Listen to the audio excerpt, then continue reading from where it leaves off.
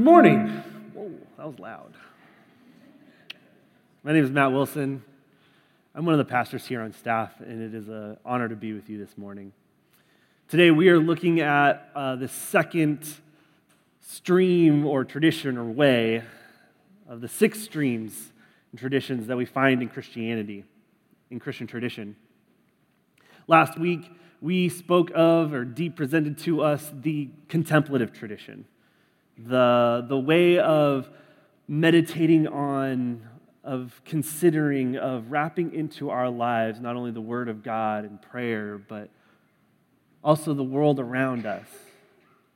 That these reveal who God is and who we're called to be in God. Today we look at the sacramental tradition, which is most closely associated with the Greek Orthodox and Roman Catholic tradition and denomination within Christianity. The uncomfortable thing about the sacramental tradition is that if you're not born or raised into it, it can feel at times a little boring. There was one time in youth group where for an entire year, the space between our worship set and when I did teaching, we spoke the Lord's Prayer. We repeated it together every Tuesday. And after the end of that year, several of the students came to me and said, "We love the Lord's Prayer. It's amazing. It's so special to us. But when we say it every single week, it's lost its meaning. It's lost that special quality because we just repeat it over and over and over and over and over again." And that is very true. Routine, ritual can get very familiar, maybe even a little boring. When you go over the same old traditions and patterns, they can tend to maybe lose a little bit of life because they're so familiar, right? And within the sacramental tradition, this can be a problem. And when the sacramental tradition is overly emphasized, well, there's some negative things that come from that, just outside of being boring. At times, if the sacramental tradition, if it is the only way that we think about the way that Christianity should be and act and exist in the world, that can get really legalistic real quick. That this is the only way that God has ordained us to be in community, connecting and responding to the grace of God. Right? That kind of way of thinking can get very legalistic. Right? You're either in on this way of doing Christian life and tradition, or you're out. It's this way or the highway. If you overemphasize the sacramental tradition, not only do you get a distinct possibility of legalism, you tend to believe that the Christian faith ought to look very uniform. That we should look and act and stand and sit and pray all at the same time. That our lives ought to be this way and only this way. And if you act outside of that pattern, you're on the outside. An overemphasis on the sacramental tradition can create a very oppressive uniformity. In addition to that, because there is such an emphasis on communal practice, there can be a tendency to groupthink. That this is the way it has been, this is the way it is, this is the way it forever shall be. And so we do in that pattern always, ever. This is the way. And so anything outside of this way is not in line with what God has for us. When we overemphasize the sacramental tradition, when it is the only tradition that we live and breathe, it can get very oppressive. The thing is, the sacramental tradition recognizes a few things about humanity that are really important and are very true to who we are. That being, we are creatures of habit. Humans are habitual people. We live and breathe routine and ritual, right? On your way here, if you've attended here more than once, most likely you drove the same route to here, hitting the same stoplights, seeing the same shops, knowing exactly when you got to leave home because it takes exactly 22 minutes to get here because I know the route and the pattern to get here. And most likely, if you have attended here more than once, you usually sit in the same place. It is not surprising to me that the Fulchers and the Hollies sit right there, because every time I speak, I know that they're right there. And same with the Kesslers. The Kesslers are always in that back corner. And my wife and I, we sit in that same exact spot. We are creatures of habit. We find routine and ritual and patterns as comfortable. We find security in them. We find home in them. And it's not just what we do on a Sunday. I always get up in the morning and make coffee, and if once I'm done with that, I then move to making breakfast for my kids, and then once I'm done making coffee for Lindsay, then I'm making coffee for myself, and then I start working on kind of the rest of my routine to get me out the door. And if I miss a step in that pattern, not only am I thrown off and feel like I've lost my morning routine, I've totally messed with my family, and my family's routine is now off, right? Our patterns are kind of the content of our lives. As humans, we are people and creatures of habit, of ritual. And the sacramental tradition, it deeply recognizes that this is who we are as humans. We need these types of patterns, rituals, to aim us in the right direction and to form in us the character that moves us towards the kingdom of God. See, our lives as humans are kind of made up of three things: an end to which we are aimed, that we have goals, we have an ideal in mind that we are trying to reach. And we have a desire to reach that end. We have a desire to get to that end point. And then we have all the little steps along the way to get us to that end. My son just turned 1, and we got way too many presents, a part of his first birthday, but one of which was a caterpillar that can move and you can pull it along. But on top of this caterpillar is an octave amount of a xylophone. So you can hit the buttons and it sounds great and, do, re, mi all the way through. It's up on top of that caterpillar. But if you happen to be around the corner when my son and I are playing with this caterpillar, you would hear no difference between when my son plays it and I play it. Zero difference. I have no idea what I'm doing with those 8 keys. No idea. I, growing up, did not have any type of desire to be a talented musician. I can't do what Austin and Andrew and Ryan can do. I have no skill. I do not have the training as a musician.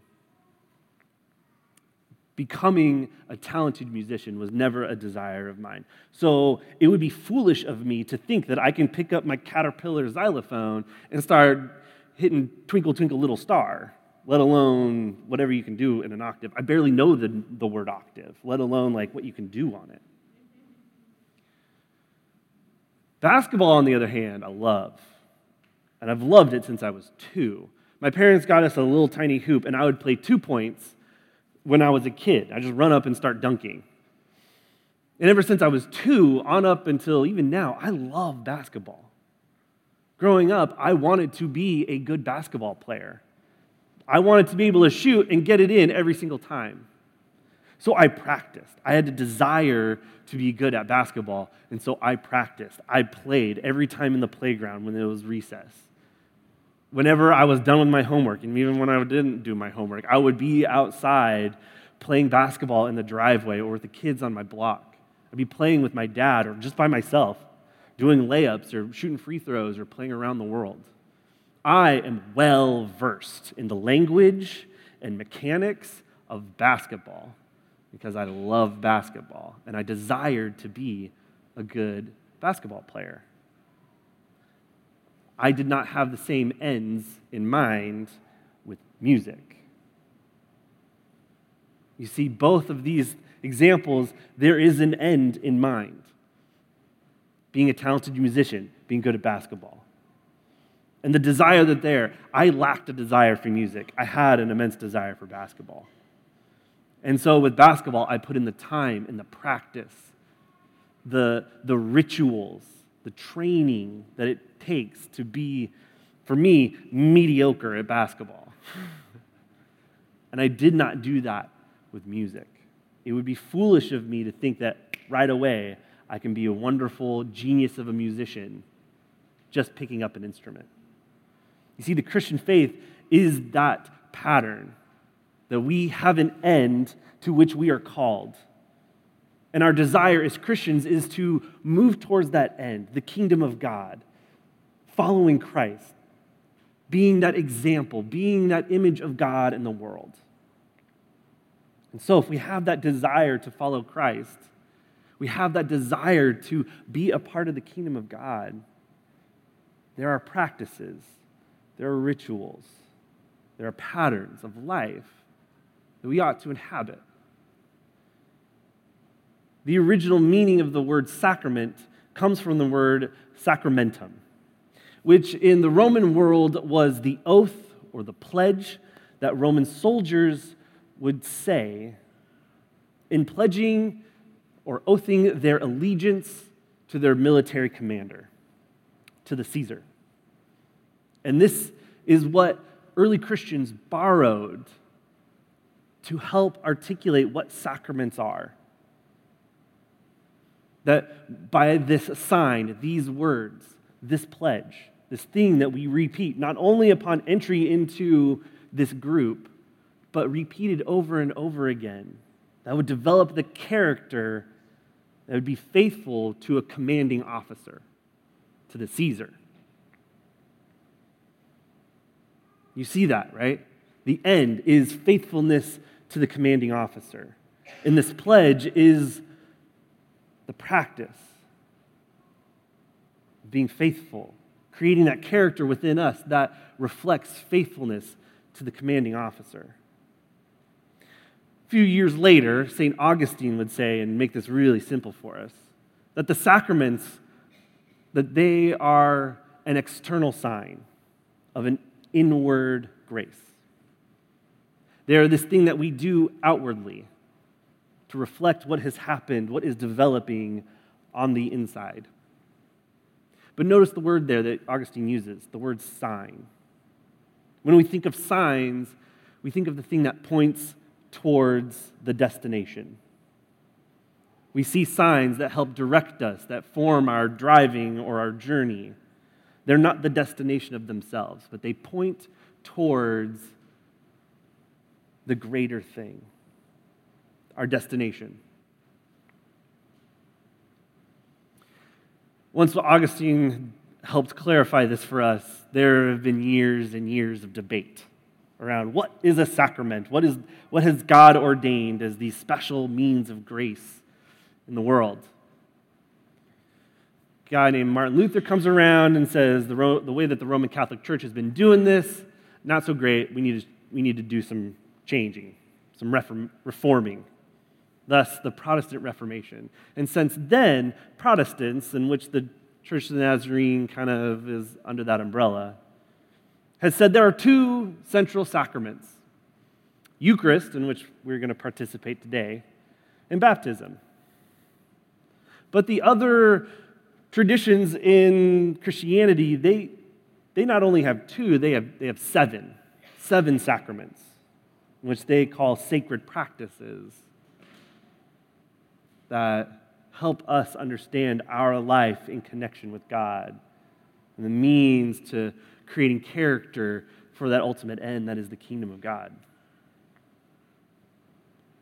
You see, when Protestants started going their own way, and we started diluting and watering down these practices, we lost some of the meaning.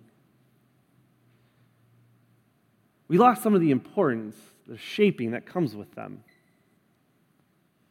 You see, when we underemphasize these sacraments, when we don't involve them into our understanding of Christianity or Christian tradition or our faith practice,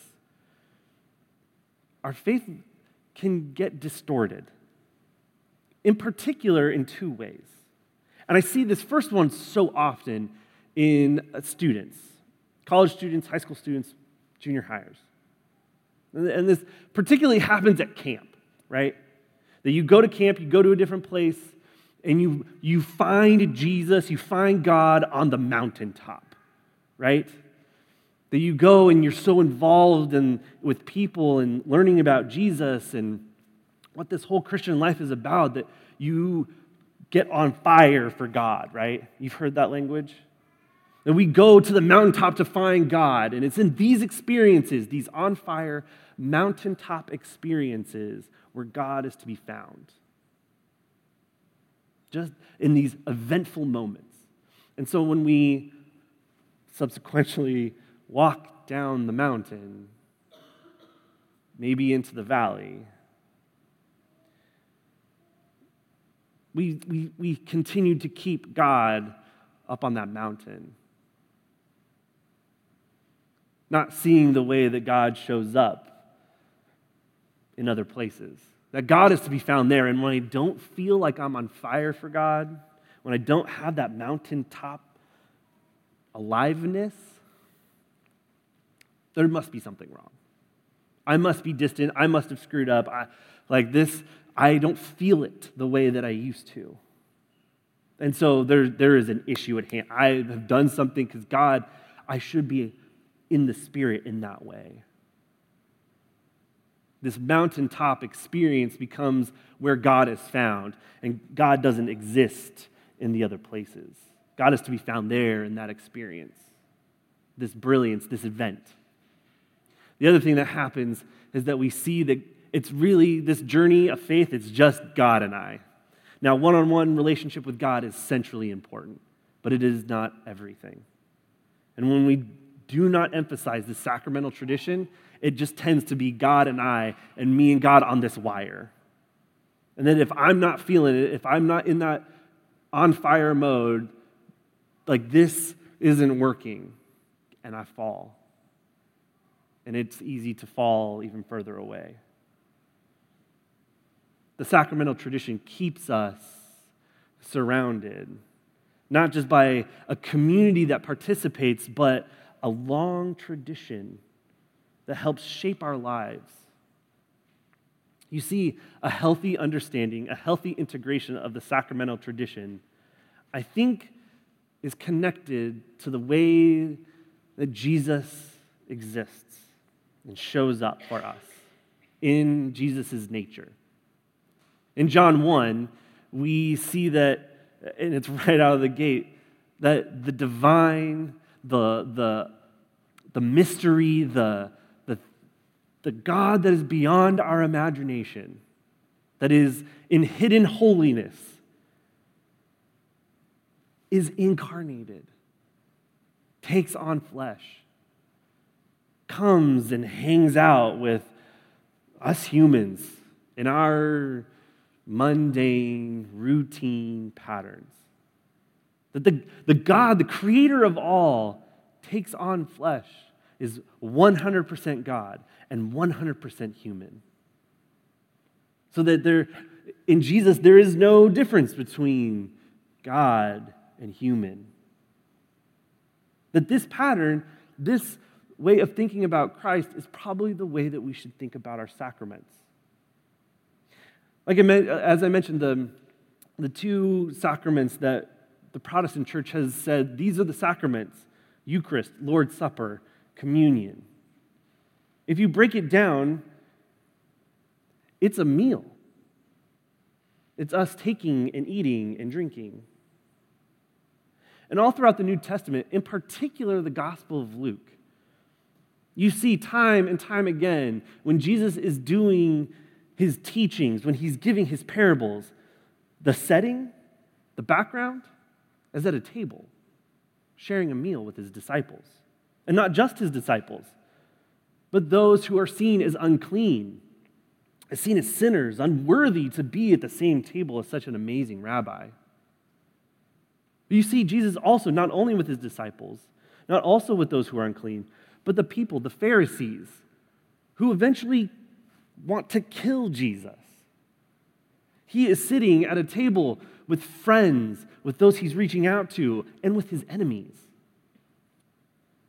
And Jesus is just breaking bread, having lunch, teaching, giving parables that reflect the kingdom of God, the thing that we are desiring and moving towards. It would not be inappropriate for us this morning to set up chairs around this table because it truly reflects a meal. In early Christianity, they would have a potluck. They would do Sunday morning barbecue. They'd bring their meals together and they would eat and they would share in the lives together, reflecting on Jesus' teaching, the miracles that he did. They would spend time eating, drinking, being together, sharing life together, the very mundane, common thing of eating lunch. In my work at the university, this is hyperbolic, I know, but I would say and still do that maybe the most holy place is not Brown Chapel or Prescott Prayer Chapel, but rather the most holy place at Point Loomis campus is the Calf. Because it's at those tables that so much life is shared.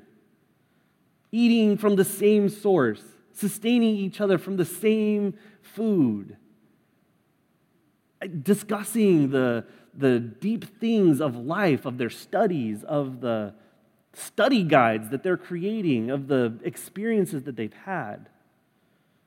I'm convinced the Calf is the most holy place at Point Loma, at the university, because it's what's reflected in this meal, this very common, mundane, routine thing that we do every day, 3 times a day, is eat.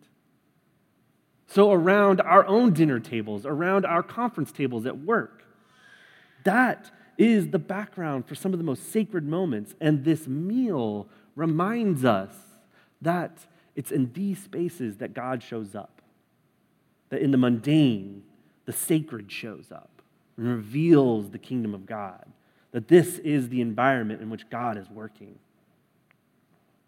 Our baptism. Baptism is the second sacrament that the Protestant church says this is the really important ritual. And if you were an alien walking into a baptismal service, you would just say, oh, they're just taking baths. Baptism is just a sacred bath. We dip somebody in water and they are now wet and clean, right? They've emerged out of the water cold and yet cleaned off. This is what's happening in the kingdom of God, that God is baptizing us, bathing us, cleaning us off from the impurities of that old nature, that old creation, is what Paul says. That when we are baptized, that old self is literally drowned in the water and we are raised to new life. So when you are in the shower or when you are bathing, a very common thing, not for junior hires at camp, but for us in normal life, when we are cleaning ourselves, let us remind ourselves that it is Christ who truly cleanses us, who washes away the memory, the habits, the patterns of our old self, and brings us into a new understanding of who we are, a new pattern to live into. A very common thing, bathing, brought into a new understanding, a new habit, at least a new understanding of that habit.